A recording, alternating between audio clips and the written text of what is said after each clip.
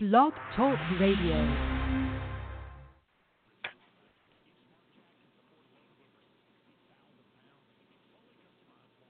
There is no earthly way of knowing. Good man is out of time. Which direction we are going? Directly El Camino. It would have been DWI.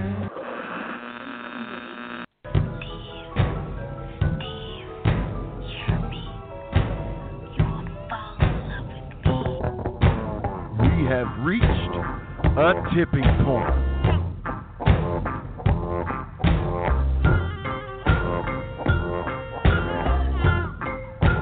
Good evening, Mr. and Mrs. America and all the ships at sea. It is time once again for the tipping point. Tonight we have a couple of really great guests, and of course we're going to get into that. Before we do, I am of course Stephen Platinum. And joining me, as always, is the venerable man about town, Larry Goodman. How are you doing tonight, Larry? Fine, Mr. Platinum. I'm well fortified. I stopped at Culver's on the way home today and had a wonderful custard ice cream. Boy, that's good stuff. That's hard to find. You ever of had a Culver's? Bitch. Yes, it's been a long time. I don't, if you haven't noticed from my videos, I've dropped quite a bit of weight, and my workouts have increased. And so what that means is, of course, I have to watch what I eat because I'm old.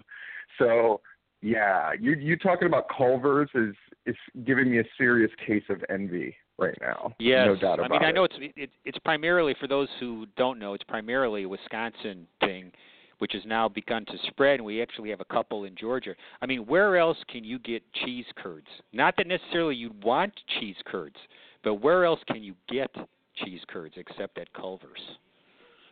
Well, at here in Orlando, of course, the home of Disney World, in Disney Springs, they try to have, it's kind of like the restaurant and store area, and they have a little of everything for everybody.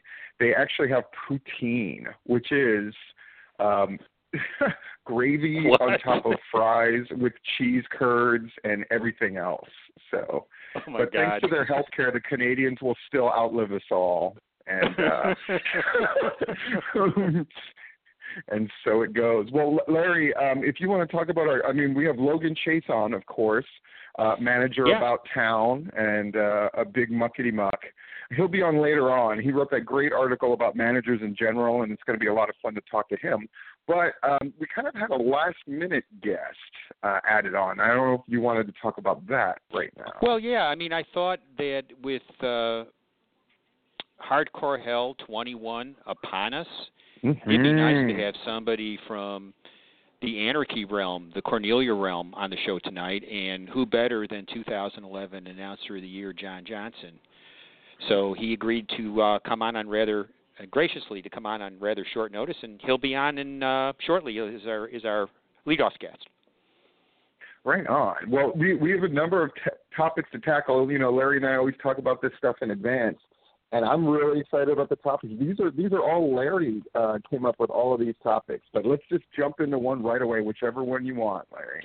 Well, I was just thinking there's so much wrestling content out there and so little time, at least for me, to actually watch wrestling because I watch less than I used to, and almost none of it WWE if I can avoid it. But anyway, I was just thinking about, so with this limited amount of time, and I know you don't watch that much, like what do we actually take the time to go out of our way to look at given that scenario? So that's my question. My answer is simple. I watch very little wrestling, and I watch a lot of things that are about wrestling. So what I mean by that is, like, I was all over the John Oliver thing about wrestling that came out that the WWE responded to. I find myself watching more and part of that is a product of modern life. If you watch a topic on YouTube or anything else, you will tend to get a lot of video sent your way to watch about that topic. So because I tend to watch a lot of like wrestling shoot video stuff on YouTube and news stories about wrestling. So all I watch is that, and then whatever the hottest topics seem to be, I'll go out of my way to watch that stuff. So if somebody points out something like, this great match happened in New Japan, I'll go watch it. And then I'll watch people's reactions to that. So the thing that I watched today, for example, was people were apparently talking about that, like, segment with the cop cars with, like, Charlotte, Becky Lynch, and Ronda Rousey for the Go Home show. So I watched that. And then I would watch what people were saying about that. I kind of think that that's where I am with wrestling. Again, I'm more interested in wrestling as a backdrop thing than going out of my way to watch a show. Like, Larry, I just realized I may not watch WrestleMania. I'll probably watch what people talk about, I'll watch, if that makes sense. So people who are like, oh, such and such match was really good, then I'll go out of my way to watch it, just that match. I just don't have the patience to sit there. However long that show's supposed to be this year, isn't it like 17 matches? I mean, oh my God, put a gun in my mouth. I can't do it. No, that makes two of us. I'll probably do the same as far as what I actually watch, or I may have it on and not really be watching it for some of it. But anyway, continue. But that's it. Yeah, I watch things about wrestling. I thought the John Oliver thing was incredibly interesting. It was usually when wrestling gets some kind of noteworthy news coverage, it's the Nancy Graces of the world, people who have an axe to grind against wrestling, or they see wrestling as it was 20 years ago, and then they, it's usually predicated with some headline of like, wrestling gets body slammed by, something lame like that. But John Oliver is clearly a fan of the WWE, yet kind of put out this expose piece. The WWE, I thought their response was interesting, where they kind of went after no, we really care about the health of our wrestlers, but didn't address John Oliver's main thing, which was they call them independent contractors, and that's bullshit. They don't pay for their health insurance, and that's bullshit. And they don't, basically all the stuff that, it's all the stuff that if the WWE had to convert and actually treat all of these guys like employees, which they clearly are, it would cause such an upheaval that I would be interested in to see what happens, honestly. Because, I mean, it's a joke that you can call these guys independent contractors. That was the piece. Some of the stuff he talked about to me was dated, but that was the piece that really interested me in Oliver, was the independent contract thing, which is indisputable, really, that they're employees and not independent contractors. And on a related tangent, I thought it was interesting, not that this is related to or precipitated by it, that Linda McMahon is leaving the Trump administration. I just thought that was on his campaign, correct? I think it's interesting that, again, she got the appointment because they gave $5 million to Trump's campaign, right? There's just no way around that. And she had 2 failed Senate runs and kept her head down enough. Apparently had done enough of a job to impress that at one point she was being considered for a position with Commerce and all that. Oh yeah. And at the end of the day, I guess it's ridiculous. It's you either get fired in disgrace or you just work on his campaign. It's just it's just such a strange time. And it's you stumble along like Wilbur Ross. I guess there's maybe a few of those, but yeah. I'm waiting for, and I may have to rate this damn thing myself, is the parallels between Donald Trump and Vince McMahon are so numerous. Oh. I mean, don't get me started, please. Is so numerous, the way people react to each of them. I always think it's funny whenever a negative, what could be considered a hit piece comes out on wrestling. Wrestling people who despise Vince McMahon will nonetheless rally to his side and start declaring what a great guy Vince McMahon is. And I always think it's funny that people in general, but wrestling people in particular, can't ever seem to acknowledge that 2 things can be true, right? Vince McMahon did a bunch of great things for pro wrestling, but that doesn't mean that he isn't a despicable person, right? Vince McMahon makes a lot of money in wrestling and is undeniably a success in wrestling and in general. However, that doesn't mean it didn't come on the broken backs and ruin lives of dozens, if not hundreds of people. So I just find, again, he's such a fascinating study. I'm curious, Larry, I'm going to pose a big question here that we don't need to answer right now. I've always thought when Vince McMahon dies, even though WWE is now technically a corporate structure and all this other stuff, I can't help but feel like Vince McMahon and Ric Flair are the last two true touchstones of an era. And when they're gone, I don't know if anything is the same in wrestling anymore. I don't even know what wrestling becomes without those guys. And maybe that's just like the nostalgia in me talking, but everyone seems very excited. Younger people are very excited about the thought of Triple H and Stephanie taking over. And I was like, I would love evidence on why they are sure that that's going to be great.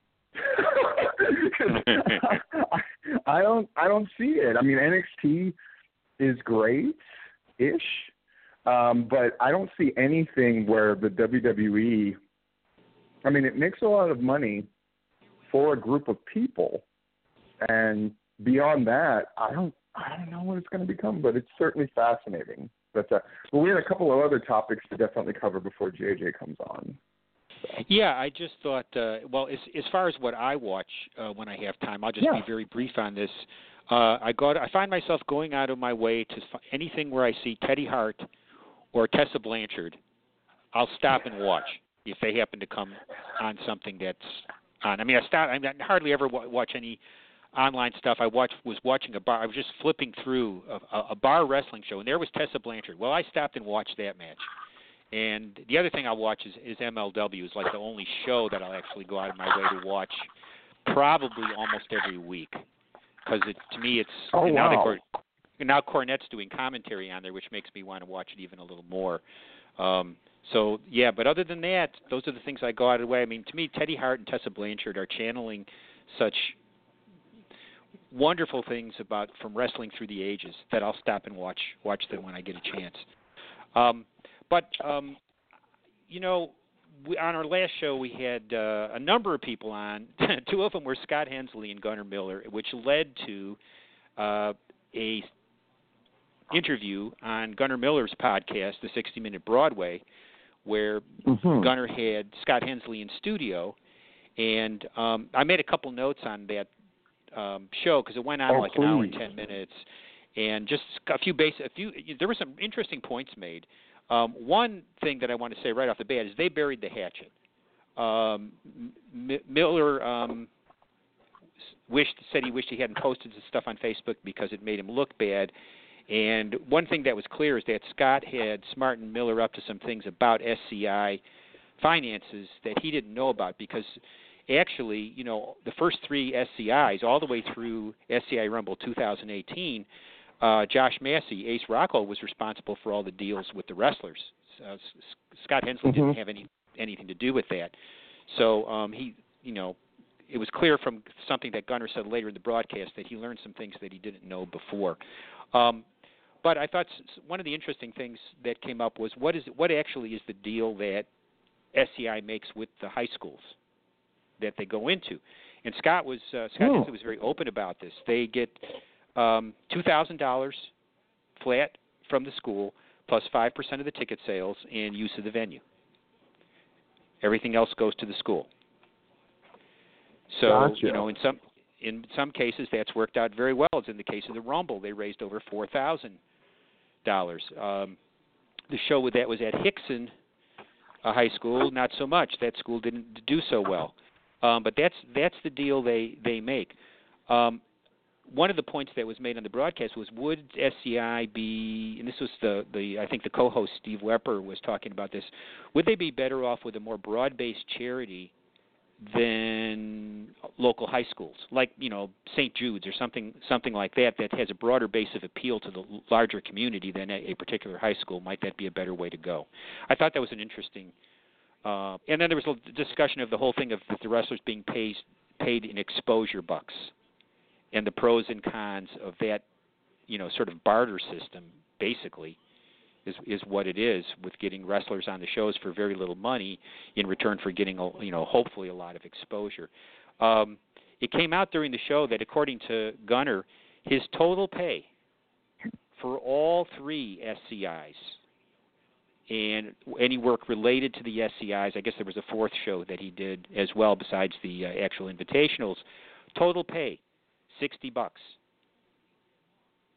Oh, I take it back. No, he got 40 for 2 of them. He got 40 for 2 of them and 20 for another. $100 total for everything for 3 years. I've said this before, and I'll say it again. For any promotion to run in a long-term thing, the model has been you have to control costs as opposed to draw people. Now, SCI had the fortune of kind of doing both, right? But when you're the hot show, you can do that. It's when you're not the hot show anymore that, PCW always ran on a shoestring budget. But then again, it was initially comprised exclusively of my students, right? And then outside people would negotiate with me on an individual basis with the understanding that you weren't going to get paid very much. But they could see the crowds weren't very big, right? And at SCI, that does shock me that they pay so little. And it also highlights the fact that was a show that the boys used to clamor to be on. I'm not so sure that that's going to be the case. Maybe not this year, but the year after. I'm surprised they would discuss pay so openly. I guess, it's Gunnar Miller talking, right? Right. At the end of the day, it's like, this illusion that you can make, and guys like Bob Cook, they put out, I'll just call them out. It's a fantasy that no, you can actually make a pretty viable income on the independent scene as basically a no-name. No, you can't. and these guys, it's kind of a huckster mentality. It's like, because you can sell shirts. There's a story going around. Like AWE, like all these indie darlings, that it's like, they actually charge very little is because they make up so much money in T-shirts. It's all bullshit. There are guys that get paid a bunch, but it's because they negotiate their own deals. But even they don't get paid like this incredible amount of money. Nobody does. And Gunnar was taking he was taking responsibility for those decisions. He wasn't really complaining about the money. He said he didn't know how wrestling worked, and it wasn't about the money. What he is very clearly pissed about is that he expected by now that he would be signed, and he wasn't. And he was talking about how his match with Matt Riddle, how that looked legit because it was a UFC guy versus a Division I football linebacker. And he said that a lot of the rest of the guys in wrestling look like guys rolling a cart through a grocery store. And they looked legit. And another interesting thing he said was that the fakest thing he ever did was be nice to the guys in the locker room. That was more fake than anything he did in the ring. Wow. So anyway, it dovetails into, did you see Superstar Billy Graham recently kind of released these, and he's in his wacky get off my lawn stage in wrestling. But his thing was, look, Kofi Kingston is probably going to be world champion, and the guy's 145 pounds. Wrestling is doomed. And I thought that was, that's basically what Gunner's saying in a nutshell, right? That we can't get out of this mentality of the 70s and 80s, which was, there was a time where heavyweight boxing mattered, right? Where it shook the world. Now it doesn't. The most famous boxers are tiny.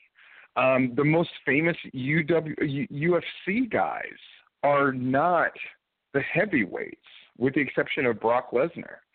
I think that's a hard adjustment for people to make mentally. He's not wrong. Gunnar Miller's not wrong. Like him and Matt Riddle, that's definitely something noteworthy, but wrestling is not that anymore. You know, it just isn't. And maybe that's why crowds are less people watch. But then the people who are watching are willing to spend more money too. So I don't know what all of that means, but it's clear we're in a completely different era. That's for sure. And size is no longer, I mean, I think Roman Reigns sort of got caught in that trap of he looks like the prototype of a star, but now that almost works as a negative. I mean, who's going to be walking out of the main matches at WrestleMania? You know, it's going to be smaller people. It's going to be women. And we're in a sea change right now, and that's just the way it is. There's more, but I'll let that be because we've got our first guest on the line. Hot to get on the show here. I'm sure he's ready. Our former Georgia Announcer of the Year, a mainstay in the Landmark Arena in the announcing booth. Pleased to welcome John Johnson to the Tipping Point. Hey guys, I gotta admit, I'm a little nervous here, man. I'm gonna get up in the morning and there's gonna be a video from Steve there ranking the guests, but I mean, I guess if there's only two of us, I got a 50-50 shot of actually not sucking.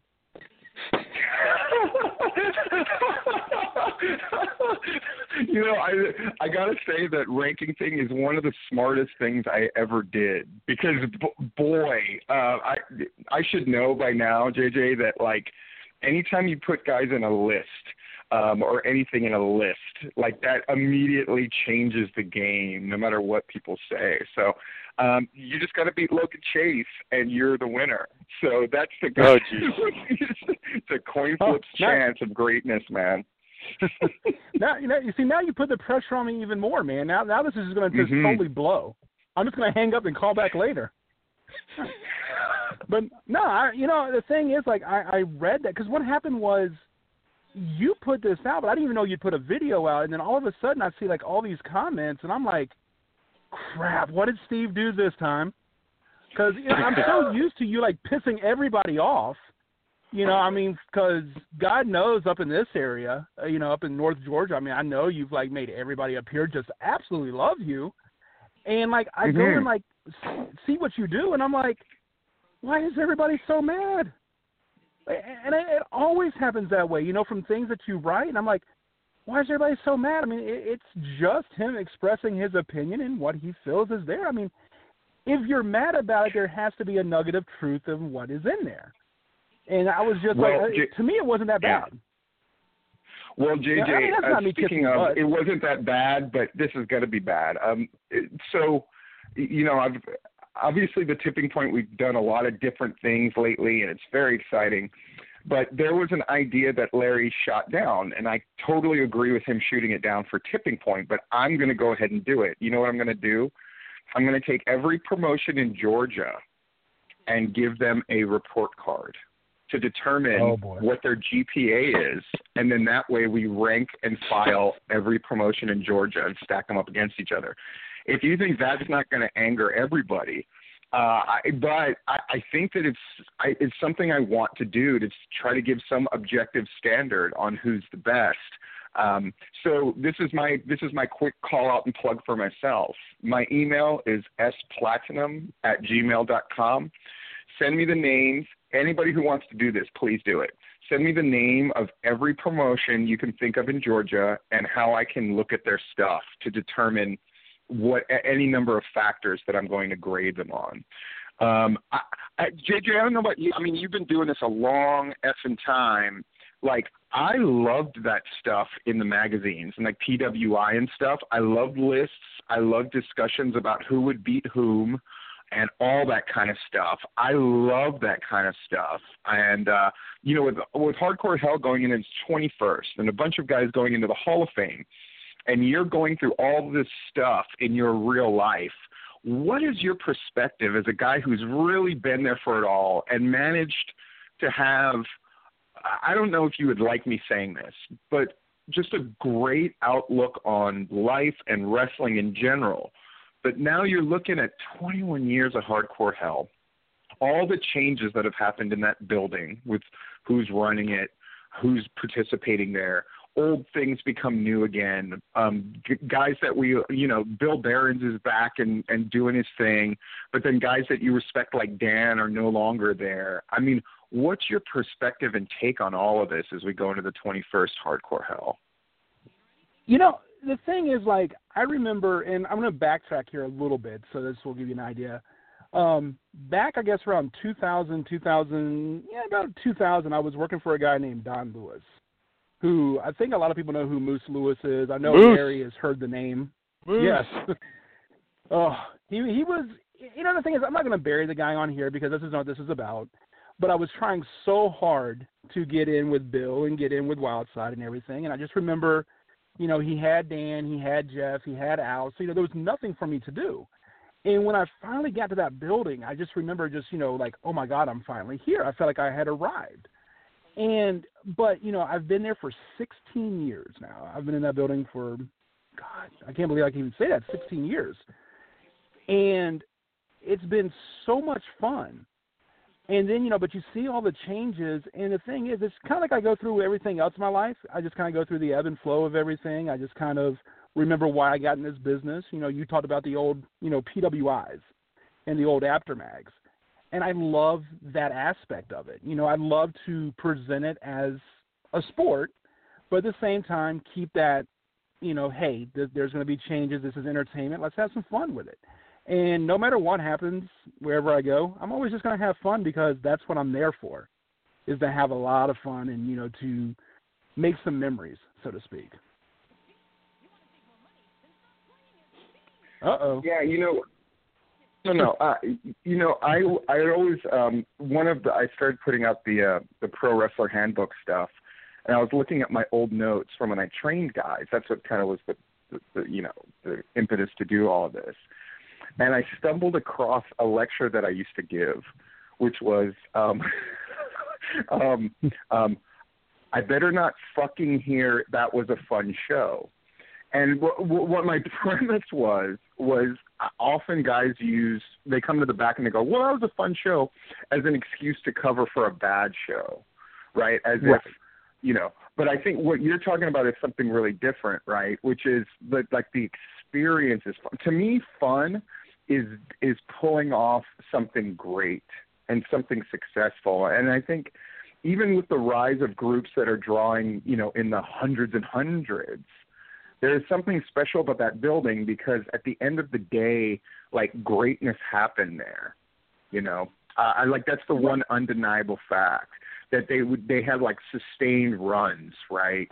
The Devil's Rejects versus the Elite, stuff that people still talk about, that stars came out of, and you got to be a part of all that. With everything that you're going through in life, and I'm not going to put that out on the street unless you want to talk about it directly, but has your perspective has your perspective shifted in light of the fact that when you're faced with your own just flat out your own mortality, does that change your opinion about wrestling, about being in that building, and about how you spend your time in regards to wrestling? It does because, I said something last night, at dinner with my mom and my wife, and my mom said, please don't talk like that. And I was like, I really want to spend more time with my friends while I still have it. And like I said, chances are with my health issues, and I'll go into that in a second, it could be something that passes. You know what I mean? It could be something that I totally beat out and don't have to worry about it. But in the back of my mind, too, it's these are the moments I need to make count. I mean, I'm 42 years old. I feel I still have a whole lot of time left. But you never know, because when things like this come along, it can really shift the way you think, like you're saying. Things that used to matter a lot to me just don't seem to matter as much. But at the same time, there's that part of me that, I got in this business in 93. I was brought up to respect the business, you protect the business, you preserve the business, you do that. So, yeah, while there's that part of me that says, and I think you understood what I was saying when I said I like to have fun, but there's still that part of me that wants to preserve everything, because to me, it is something that was a lifelong dream. I know everybody says that, it's so cliched, but, this started for me when I was 5 years old, and then by happenstance, they opened up a wrestling school right in front of my apartment. Not my apartment complex, but my apartment. I walked out the back door of my apartment into the strip mall, into where I trained. So that is a absolute true story. That happened in Norcross with Sammy Kent. Opened up his North Georgia Wrestling Academy, his third one. But it was I think what happened was I think he followed me from a show one day, found out where I lived, and then just opened it there because he knew what a mark I was. I wasn't going to pay to train. It didn't matter that I sucked. I was horrible. My God. My first night, Joel Deaton was training me my first night. I was so bad that Joel Deaton decided to go to Japan. He washed his hands on me. Joel left for Japan, man, and he was gone. So then, I got trained by some local guys, and New Jack was there every now and then. And, New Jack didn't kill me, which that was a blessing. But, I learned a lot. But, I was going to quit. There was actually a point in my life, this is how much I loved wrestling, even at 16. I knew I sucked. I knew I was never going to be a good wrestler. And I wanted to quit. And the guys talked me into sticking around. They say, dude, you got something about you. You got this way about you. Stick around. Referee, do something. You'll learn the rest of the stuff. You'll learn to be a performer. I stuck with it, and, here it is 26 years later. In fact, it's 26 years ago this month, and here I still am, just kind of here. JJ, as a Norcross resident, I got to ask, where the hell in Norcross did Sammy Kent have his school? Okay, so how long have you lived in Norcross? Over 20 years. Okay, perfect. South Norcross Tucker Road? Yeah. If you're, okay, so where it intersects with Jimmy Carter and you're coming down South Norcross Tucker Road going towards Tucker? Yeah. Okay, there is an apartment complex. I don't know what they're called now, but they were Cherrywood back in the day when I lived there. And then there's a series of strip malls. And after that strip mall, there's a Publix. Well, it used to be a Publix, but now I think there's a spin cycle washing laundromat there or whatever. It's the strip mall right before that on the right-hand side. There was a karate studio there called Renault's Yoshikai Karate. And Jim Renault was actually one of the guys that helped train me. He was a worker for Sammy Kent, so he got the karate studio and had Jim training people out of that karate studio. That's tremendous. Hey, to go back to Landmark Arena, 16 years. I know this is a tough question, but can you just come up with one or two things that are etched in your mind, just etched in your mind from being in that building, experiences you've had there? Oh, man. God, there's so many. I know. Definitely the Rejects and the first Rejects and Anarchy feud that actually kickstart the company and just really gave us our balls and put us on the map and afforded us to go to the Remember When Theater and things like that. I remember that like it was yesterday. I remember the War Games from Hostile Environment 06 like it was yesterday. I just remember the nuclear heat in that place and just the reaction of the crowd, the Poodle Squad. Shrieking at everything. And I remember, just that time frame was so amazing. Yeah. Would stand out. And, God, just the guys that came through, seeing, Xavier Woods for the first time or, seeing, and this actually goes back to the Wild Side days, but seeing Dash Wilder, Stephen Walters. Right. Stephen came in on a Friday night show. And was just this skinny little kid, man, that, came in. Rick gave him a chance, on the Friday night shows. And I remember he didn't have a wrestling name, and I just came up with the most generic name. I don't even know where I came up with Stephen Walters, but he liked it enough to keep it for a long time. That was you? Yeah. Wow. Yeah, that he'll tell you that too. And, it was just the most generic name I could think of. And I'll tell you, this was my proud moment with that name. I was looking for something. I was doing some research. And stumbled across the NXT Wikipedia page.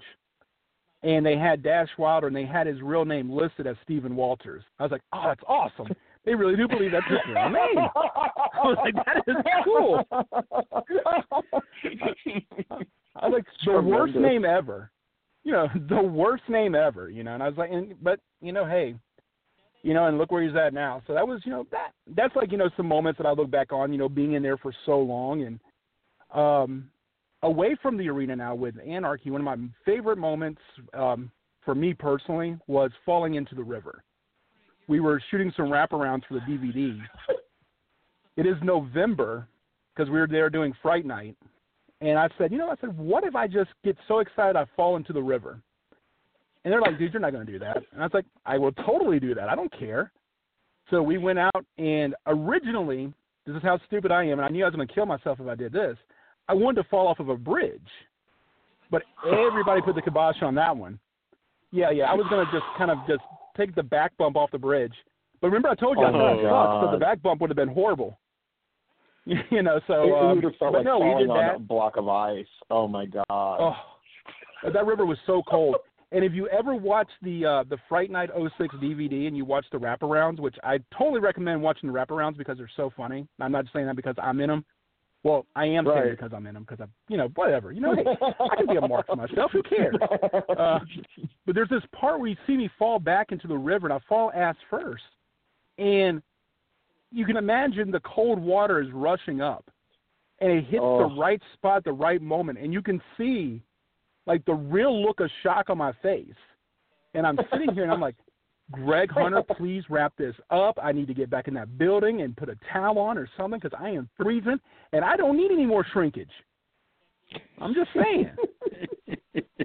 So, but I mean, it's – and I'll tell you one other thing, too, and, I mean, the last run for Anarchy before, when we were doing the things with you guys, with you, Platinum, that was a lot of fun, too, just because I got a chance to relive some of the commentary I did with the rejects because I kind of took the Heenan approach. I wasn't so much cheering for the good guys as I was cheering against the people who were trying to take my job. And so, to me, it was like it gave me a chance to still go for the people I'm supposed to go for, but I'm doing it for selfish reasons. So that was a lot of fun too. You pointed out when you're falling in the river, when you're looking at the guys that are inducting into the Hall of Fame, right? Jeff, of course, Dan, and Tank and Iceberg. And whenever I think back on those videos and the shows and everything those guys did and everybody else, it was just such a creative thing where everybody was just doing whatever it took to get stuff across as big as possible. And I am I wrong in saying that spirit, there's not much of that spirit in wrestling in general anymore. There was something special about like the late 90s, early 2000s where it was like, I'll do anything to get on that show. I'll do anything on that show to get a thing over. That maybe sometimes stuff was too much or too extreme or too crazy, or it's Jeff lighting a gravestone on fire or whatever. But there was this idea of like, you've got to go big. Like you didn't think twice. I'm gonna fall in this river for a wraparound on a DVD. But it was like that's what you did is you did the big stuff. Is that spirit still alive? I know that's a very loaded question. Am I just being jaded? Is that spirit still alive? Do you think, as a guy who's still in it and sees it? The thing is, I think professional wrestling really is a microcosm of what society is, and what we're faced with is you have the old guard, guys like me who've been around for a while, who still sometimes carry that spirit of doing, because I'll still do whatever. I don't care. I don't embarrass very easily. I'll do the stupidest stuff. I don't care. I'll do whatever it takes to get something over. But now you have this new generation of people who are coming in. They're not being trained properly. They're not being taught the business properly. They're not being taught respect properly, and not just in wrestling, but in life in general. So a lot of times it's like, well, hand it to me, and I'm not going to go the extra mile to take what I want. Now, that's not to say everybody's like that, but there is a huge, huge population that doesn't believe they need to work for what they want, and they're not willing to go that extra mile. I can't for the life of me understand how somebody can get into an entertainment-driven business and be afraid of what they're going to look like. I'm like, did you never watch wrestling as a kid? Did you never? Show Are you your kidding ass. Me? That's what the business has always been about, literally and figuratively. Everybody shows their ass. Everybody.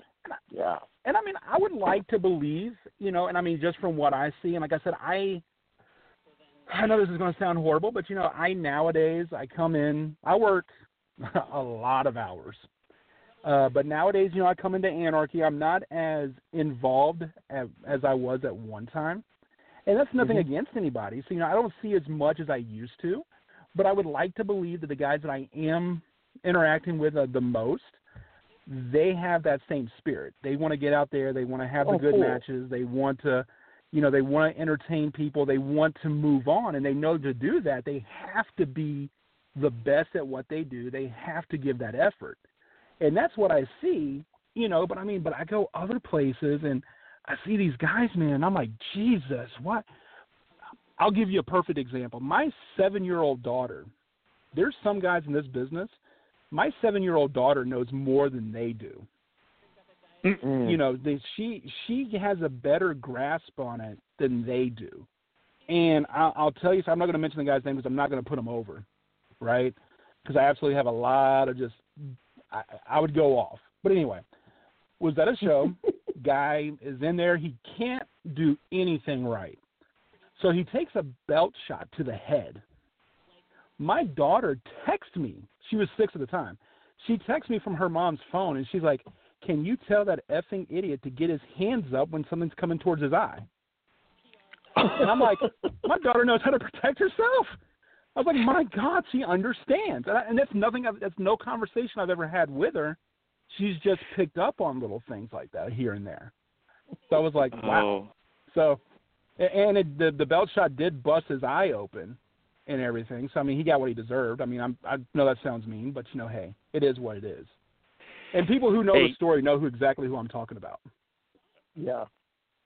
JJ, I hate to bring this to a close. We need to have you back and talk more at length. This has not been long enough, but give us a little lowdown on Hardcore Hell before we let you go. Okay, well, God, yeah, that's what I actually was supposed to be here for. I am so sorry, guys. Hardcore Hell is coming up on Saturday night, April the 13th at the historic Landmark Arena. It's a stacked card. It is going to be on Fight TV pay-per-view for just the low price of $9.99. I don't know if you guys have ever bought a pay-per-view off of Fight TV, but you get to keep that thing for life. So, whether you want to watch it or not, it is there waiting for you, So hopefully people will want to watch this. But it's a stacked day, too. Not just a stacked card, but a stacked day. Hall of Fame is going to begin at 5 p.m. Of course, two guys who, I have a special place in my heart for, Jeff G. Bailey and Dan Wilson, because, me, aside from being a commentator, has been a manager in the past, too. So, I always show love to the guys that are managers, and, Dan's been in the same spot as I have. He's probably one of the best announcers to ever come through that building. So they're going into the hall, and then, Platinum, you just mentioned that Tank and Iceberg are also going into the Hall of Fame this year, and I believe, well-deserved. I think this is a huge class. I think the really cool thing about this Hall of Fame class this year is, these are 4 guys that really shaped the beginning of Anarchy, and Dan, and of course, Dan and Jeff and Berg and Tank, go back to the Wild Side days as well, but, very instrumental into bringing people into the building, because I can't think of 4 better guys who have brought people into that building than the guys that are going to the hall this year, so, the card's on the Facebook page, but I'll just run it down real quick. We've got The Undeniable in a 6-man tag, taking on Azrael Bolo and Crystal Rose. Crystal, every year she seems to be in there mixing it up with the guys, so that's pretty cool. Kenji Brea and Will Caution are for the number 1 contendership for the Landmark Heritage Championship. So that's 2 former champions going at it. These guys have been going at it for quite some time now. So it's going to be, I think that'll be a really, really awesome match. We got the Approved taking on Master and Machine. Matt Hankins is going to take on Jeter. Matt Hankins, of course, is our TV champion right now, so that's going to be for the TV title. Jeter has to be blindfolded, and when you talk about guys who are instrumental in Anarchy, Billy Buck is going to be the special referee, and that'll be a guy that, when the time comes, should be a definite Landmark Arena Hall of Famer. Quick trivia about Billy Buck, and I put this over on commentary a lot, but Billy Buck was actually in the very first match under the Anarchy banner there at the Landmark Arena.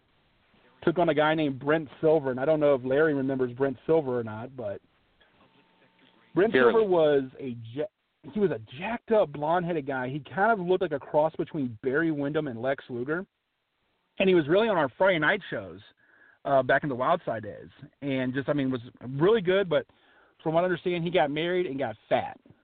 So I don't know whatever happened to him, but that's what I heard. And then, of course, the huge main event, the cage is going up, and it is a double Jeopardy winner for both belts for the Landmark Heritage title and the Anarchy Heavyweight title. Sal Renaro, Jacob Ashworth, the Landmark Heritage champion Strychnine, and then, of course, the Anarchy champion Logan Creed, who just continues to impress week in and week out. The guy is now the longest reigning champion of any kind in the history of the Landmark Arena. So when you think about the guys that have come through that building, and also at Hardcore Hell, if he is able to walk out with the championship, he will be the first man to ever hold a title for one solid year in that building. So, amazing times. Yes, indeed. Well, thank you so much, JJ, for being on. I'm sorry, is there anything else you wanted to say? Please. Oh, no, I was just going to tell everybody that the Hall of Fame starts at 5. There's a meet and greet at 6. The show actually starts at 7:30 with a pre-show and the pay-per-view. And also, I believe if I read Bill Behrens' email correctly, and please forgive me if I didn't, you may want to check into this, but the meet and greet and the Hall of Fame tickets are actually included into your front row ticket this year. So when you buy tickets, it's an all-inclusive ticket, I believe is what that email that Bill sent me today was. So you guys can check that out on the Anarchy Facebook page and reach out to them to reserve your seats. The last, I think, 3 Hardcore Hells last 3 Hardcore Hells have been sellouts. I know that I think last year and the year before it actually sold out well before we usually had people showing up. So there were people showing up to signs that said, sold out, no seats available. But definitely check into that because I think this is going to be a really hot ticket. And if it is sold out, you can watch it on pay-per-view. Yes. Thanks a lot, JJ. But guys, I want to do this Appreciate again. it. I want to do this again. Yeah. I'll call back next week. Let's do it. Thanks. I'll see you at Sounds Hardcore Hell. Hey, all right, I'll be there. Thanks for having me, guys. Right on. Thanks, JJ. Right on. Thanks. Bye-bye.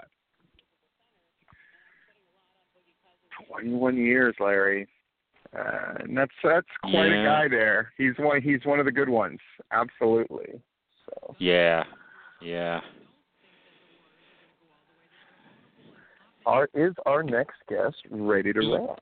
Yeah, I think he is. If I can get our switchboard to cooperate, we'll be bringing on Georgia Premier Wrestling's premier manager, Logan Chase. Hopefully, when I click this button, he will be joining the show now. Do we have you, Logan Chase? Using a new computer tonight, Steve. That may not have been a good idea. A new computer. He finally kicked the Tandy to the curb. Oh, God. Nice. I beat the hell out of that HP Pavilion thing. Wait a second. I'm really sorry, Logan. This is I'm getting that spinning circle. It's not allowing me to bring him on for some reason. This sucks. No doubt a conspiracy from his rival at GPW. While you're, yeah, I'm sorry. I'm going to have him call. Have him call back. So we're going to fill some time. Okay, I was going to say while we're attempting to get Logan on, I wanted to talk about the article that he wrote. I think this is an interesting time, and talking about Jeff Bailey, as I often do. He's going into the Hall of Fame, and obviously his absence was felt this year in the Georgia Wrestling Awards, but it's actually been pretty reassuring to see that the management side of Georgia wrestling has been pretty well represented. I mean, Doc Brock was the winner, but, Logan Chase is definitely holding his own. I'd ask the question, are there any managers that are truly involved with the main event picture in their respective promotions? And I think you can definitely say that Logan Chase is one of those guys that's in the main event, is part of the main angle in the promotion of note where he participates. Yes, and I love, as a manager and as a wrestler, and we do have him connected. Logan Chase, welcome to the Tipping Point. What's going on, guys? Nice.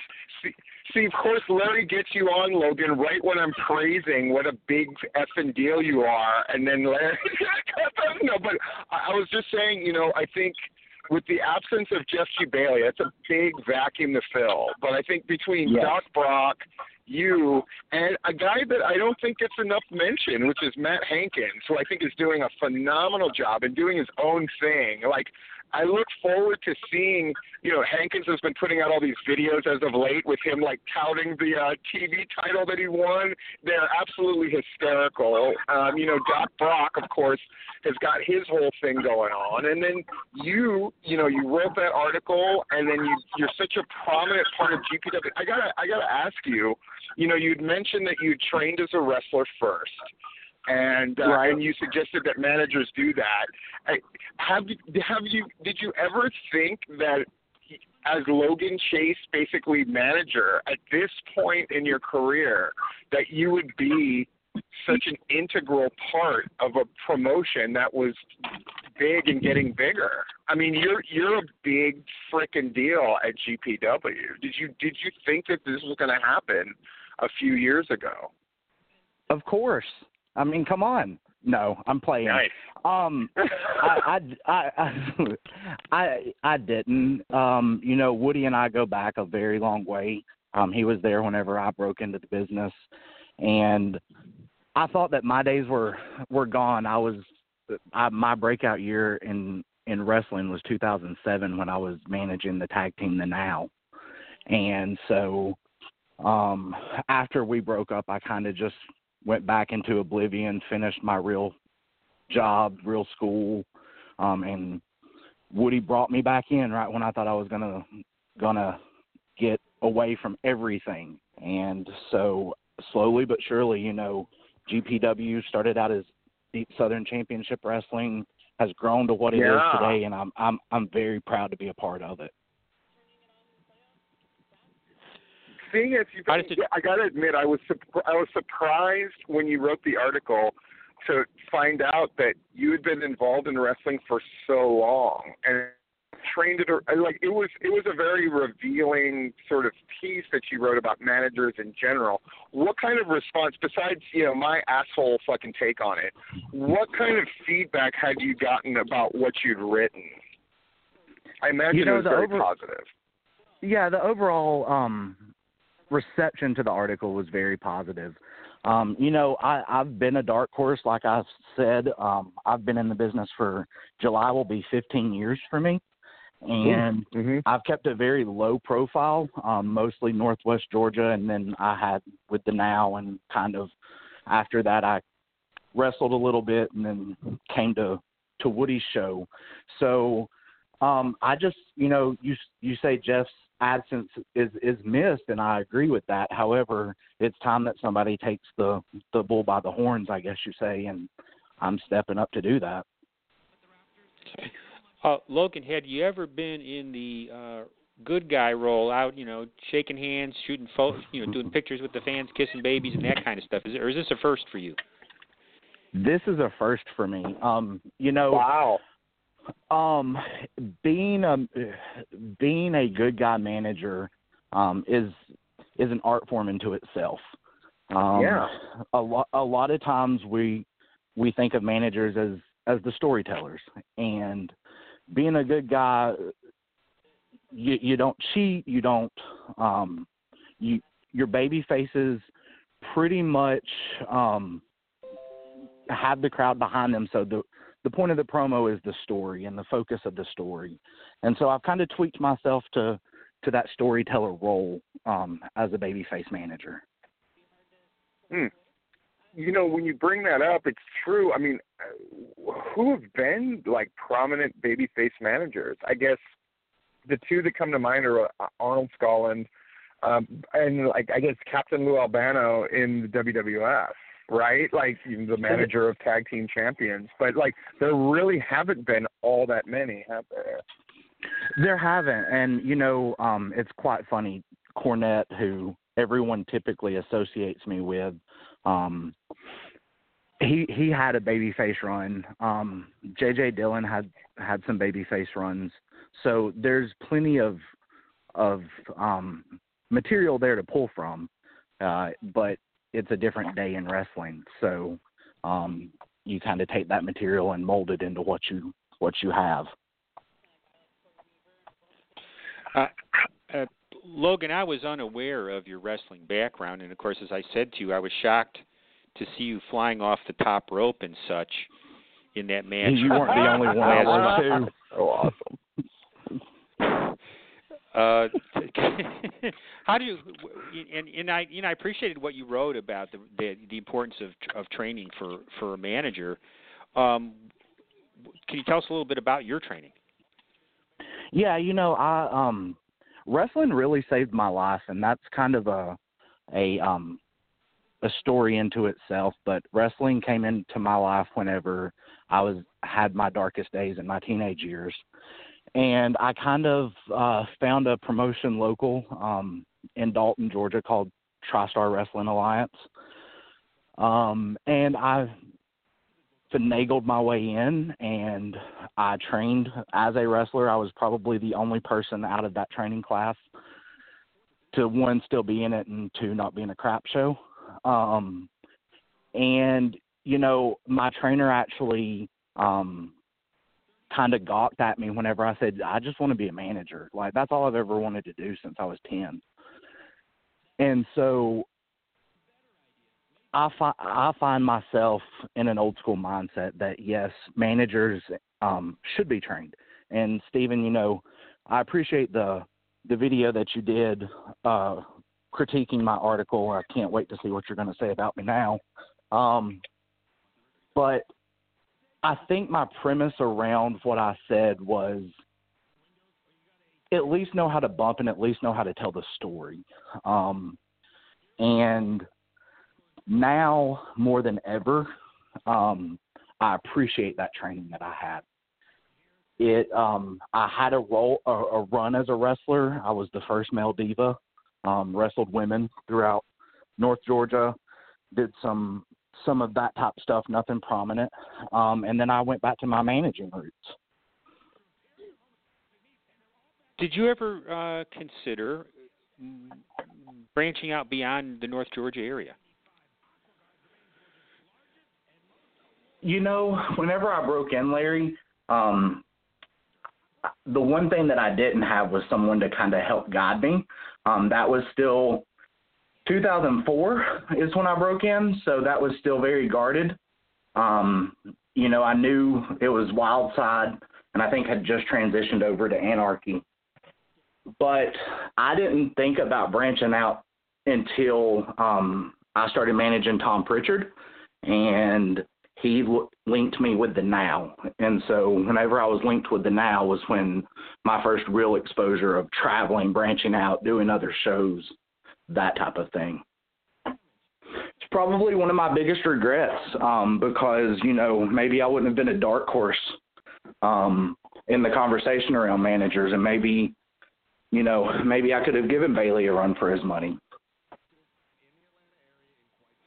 Yeah, I mean, because for me, frankly, and it's my bad that I knew your name, but never really hardly saw you work ever for the great majority of your career.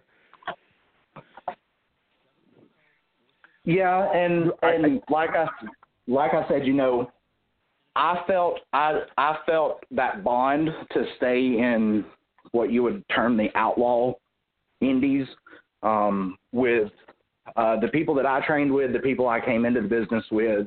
And at that time, the promoter was very, very stern that you don't branch out. And so that's probably one of my greatest drawbacks, was that I bought into that hype and I didn't put myself out there more.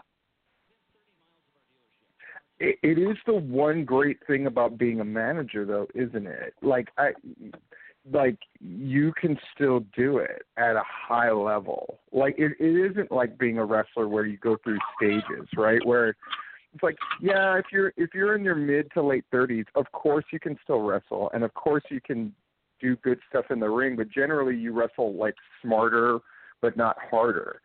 But as a manager who does frequently get in the ring and do things for blow-offs and whatnot, you can still go and you can still do your shit, and it actually gets better and better. Like like that's the one. It's tough to be a manager in the modern game, no doubt. But the one advantage you have is the older you get, the more you can pull off being a manager. You know how I feel about sort of like managers in their early 20s. I think it's ludicrous, right? I think it's ludicrous, the idea of like someone who's 22 who's going to offer their wisdom, which I think is part of the sort of manager persona, where it's, nobody can doubt, especially I think after that article, and we know so much more about you and we've heard you speak, I don't think anybody can doubt your sort of like credibility and your ethos and what you deliver. Like, I want to talk about this feud you're having right now with Daryl. Oh, do we have to bring him up? Yes, because I want to ask you this really tough question, Logan. And it's a tough question. Okay. What about you? Okay. This is going to be a hard question to phrase, but I'll just do it as directly as I can. Whenever I was feuding with anybody, if I was feuding with Anarchy or I was feuding with Matt Hankins, or I would legitimately find something that I hated about them. And sometimes that wasn't very hard to do with people who I wrestled against or feuded with. I would find something I legitimately hated about them and then just go in on it. And whether I was a baby face or a heel, it was the same sort of process. Do you have a thing, like, what do you hate about Daryl or the idea of Daryl that you hone in on? Or do you have a different kind of process when you're thinking about that feud? No, you're spot on, Steve, with that process. I think one of the things that I've honed in on is, have you met Daryl? There's pretty much a lot of material there. And so one of the biggest things is he legitimately believes that he built GPW to where it is today. And I stand very firm that I'm one of the backbone members of GPW. So I take great offense to someone coming in laying that claim. And Woody is the true pioneer of GPW. And so, you know, Daryl lends himself to the material that's out there. I find myself doing the same thing. I try to speak the truth when I'm out there. The fans see it. I see it. The boys see it. Yeah. Here's a follow-up question. So one of the things about Daryl is he's been Woody was definitely sort of an old school, like sort of like get along kind of guy, right? And that's not a knock at all. Woody's just a very affable, sort of like friendly, wise guy, right?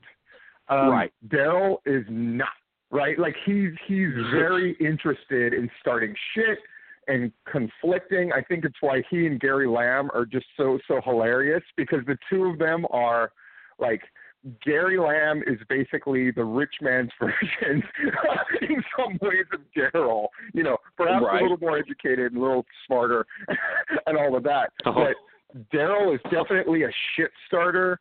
And I find it so fascinating that there's a guy like that in modern wrestling. I kind of love it. And if you look, so my weird question is this. So do you, I don't know if approve is the word. How do you feel about the fact that Daryl is so openly contentious, not just with you, not just with the old guard at GPW, but with other promotions that are direct competition? Like he's all about calling out everybody and everything. Does that give you pause, or does that excite you? No, you know, I think the one good quality about about Daryl is he knows how to create a buzz, and he has GPW in the mouths of everyone in the state of Georgia. He knows how that controversy creates cash that Eric Bischoff kind of coined. It's true. I mean, Daryl can get under your skin, and you want to punch him. It felt good to punch him I think it was last Saturday. But at the end of the day, it really is about creating that buzz, and he's good at creating that buzz. Yeah. Yeah, if I recall correctly. No, go ahead. Go right ahead. No. What did he do? Tell. I want to hear about him. No, I was just going to say. I mean, my recollection is Logan punched him all the way back to the dressing room, and Daryl was crawling on the floor, yelling, "Please help me!" So I think he did a pretty good job on him, really. Please help me. Mm-hmm. Yeah, it was like he was reaching out to Larry for help and thinking Larry was going to help him or something. But I mean, Daryl is like a canker sore. You can't get rid of him, but one day I'm going to pop him like a pimple.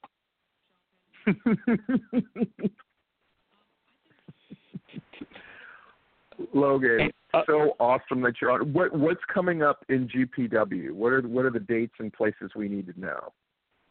Well, we have a show coming up April 13th. Cyrus the Destroyer, my monster, my personal instrument of destruction, he and Cousin Cletus won the tag team titles at our last show. We finally overcame the quote-unquote real GPW and got a little comeuppance on Daryl. So, come the 13th, we'll be defending those titles because we're true champions. And Stevie Richards will be in action on the 13th, along with Chip Hazard, Matt Sells, and many more of the stars of GPW.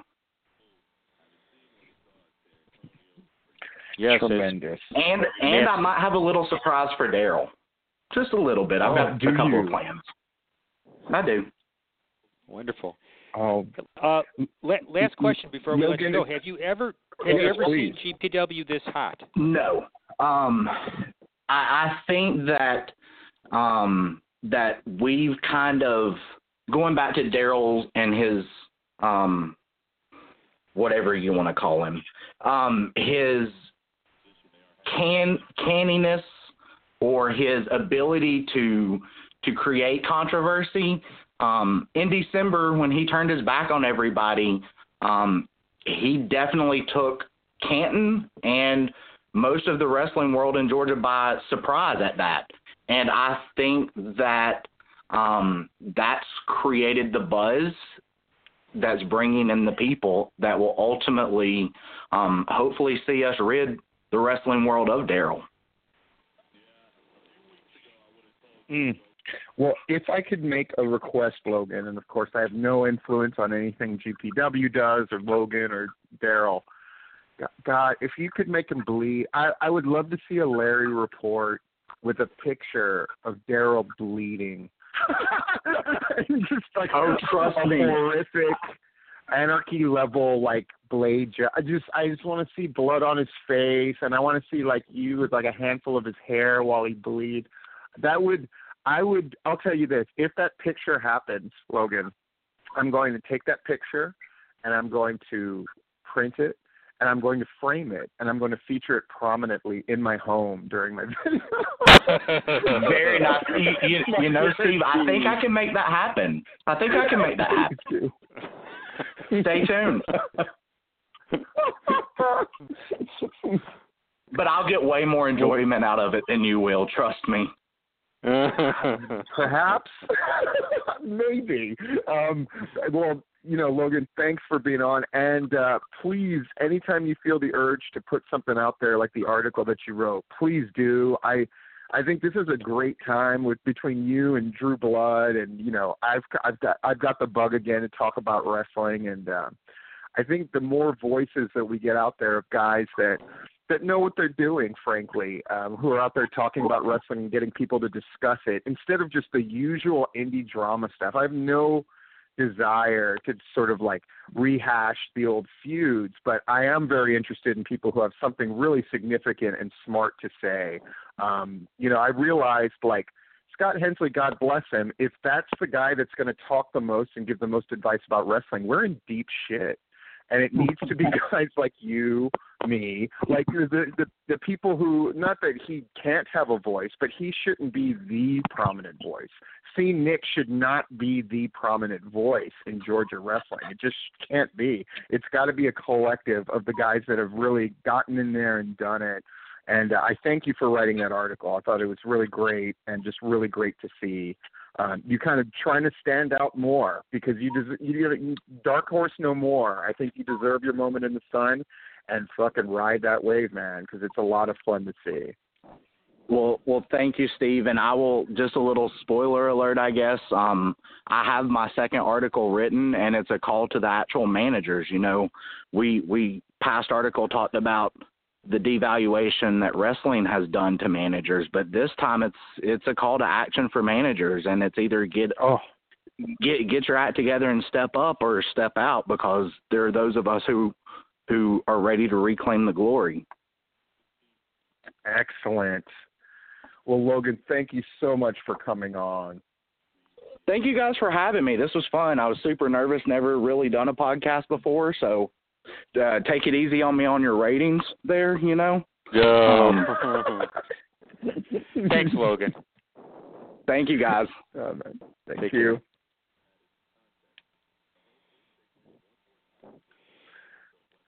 Well, man, so Larry, having been to GPW shows yourself, what separates, I know we're running over time as we often do, but what's something that separates, for people who haven't been to GPW, what's different about going to their show as opposed to going to Southern Honor or Anarchy or Combat? What's special about them, about their vibe?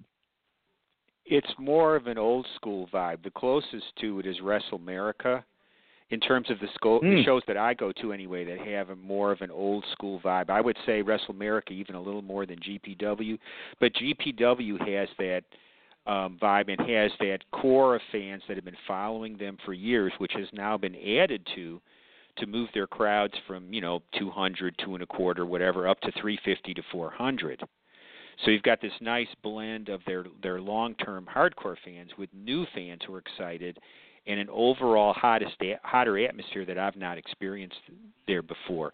And it's the other thing about it is similar to Southern Fried and Southern Honor too.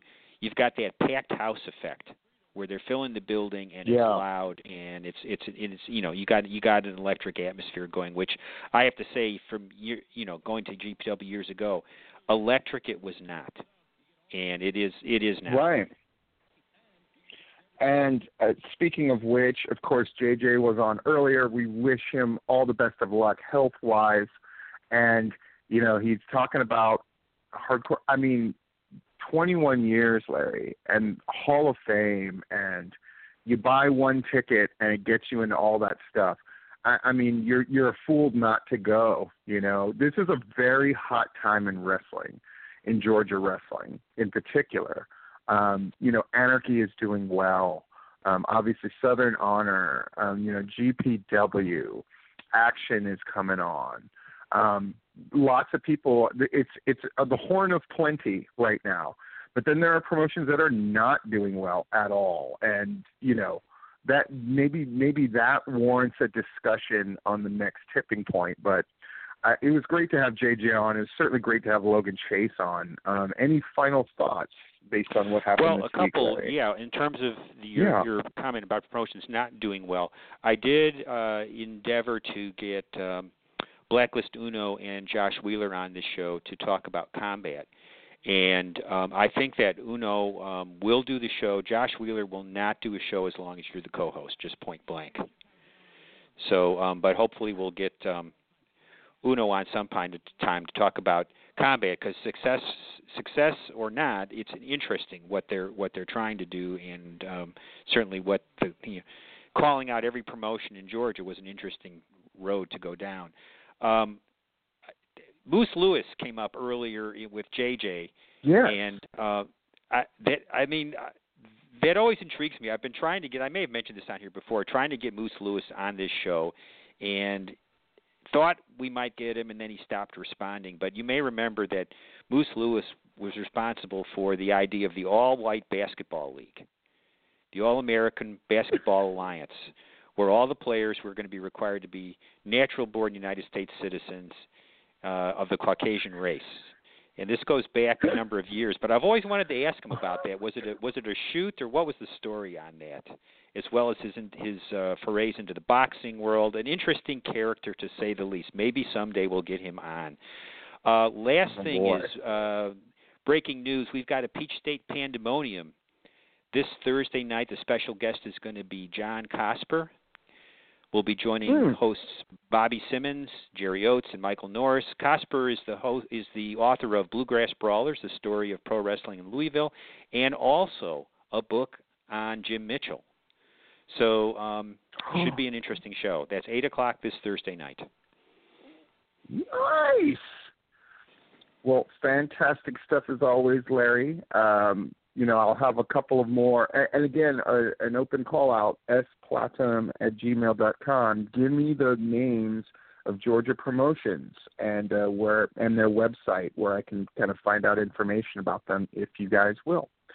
As always, thank you so much for tuning into The Tipping Point. It's always a lot of fun, Larry.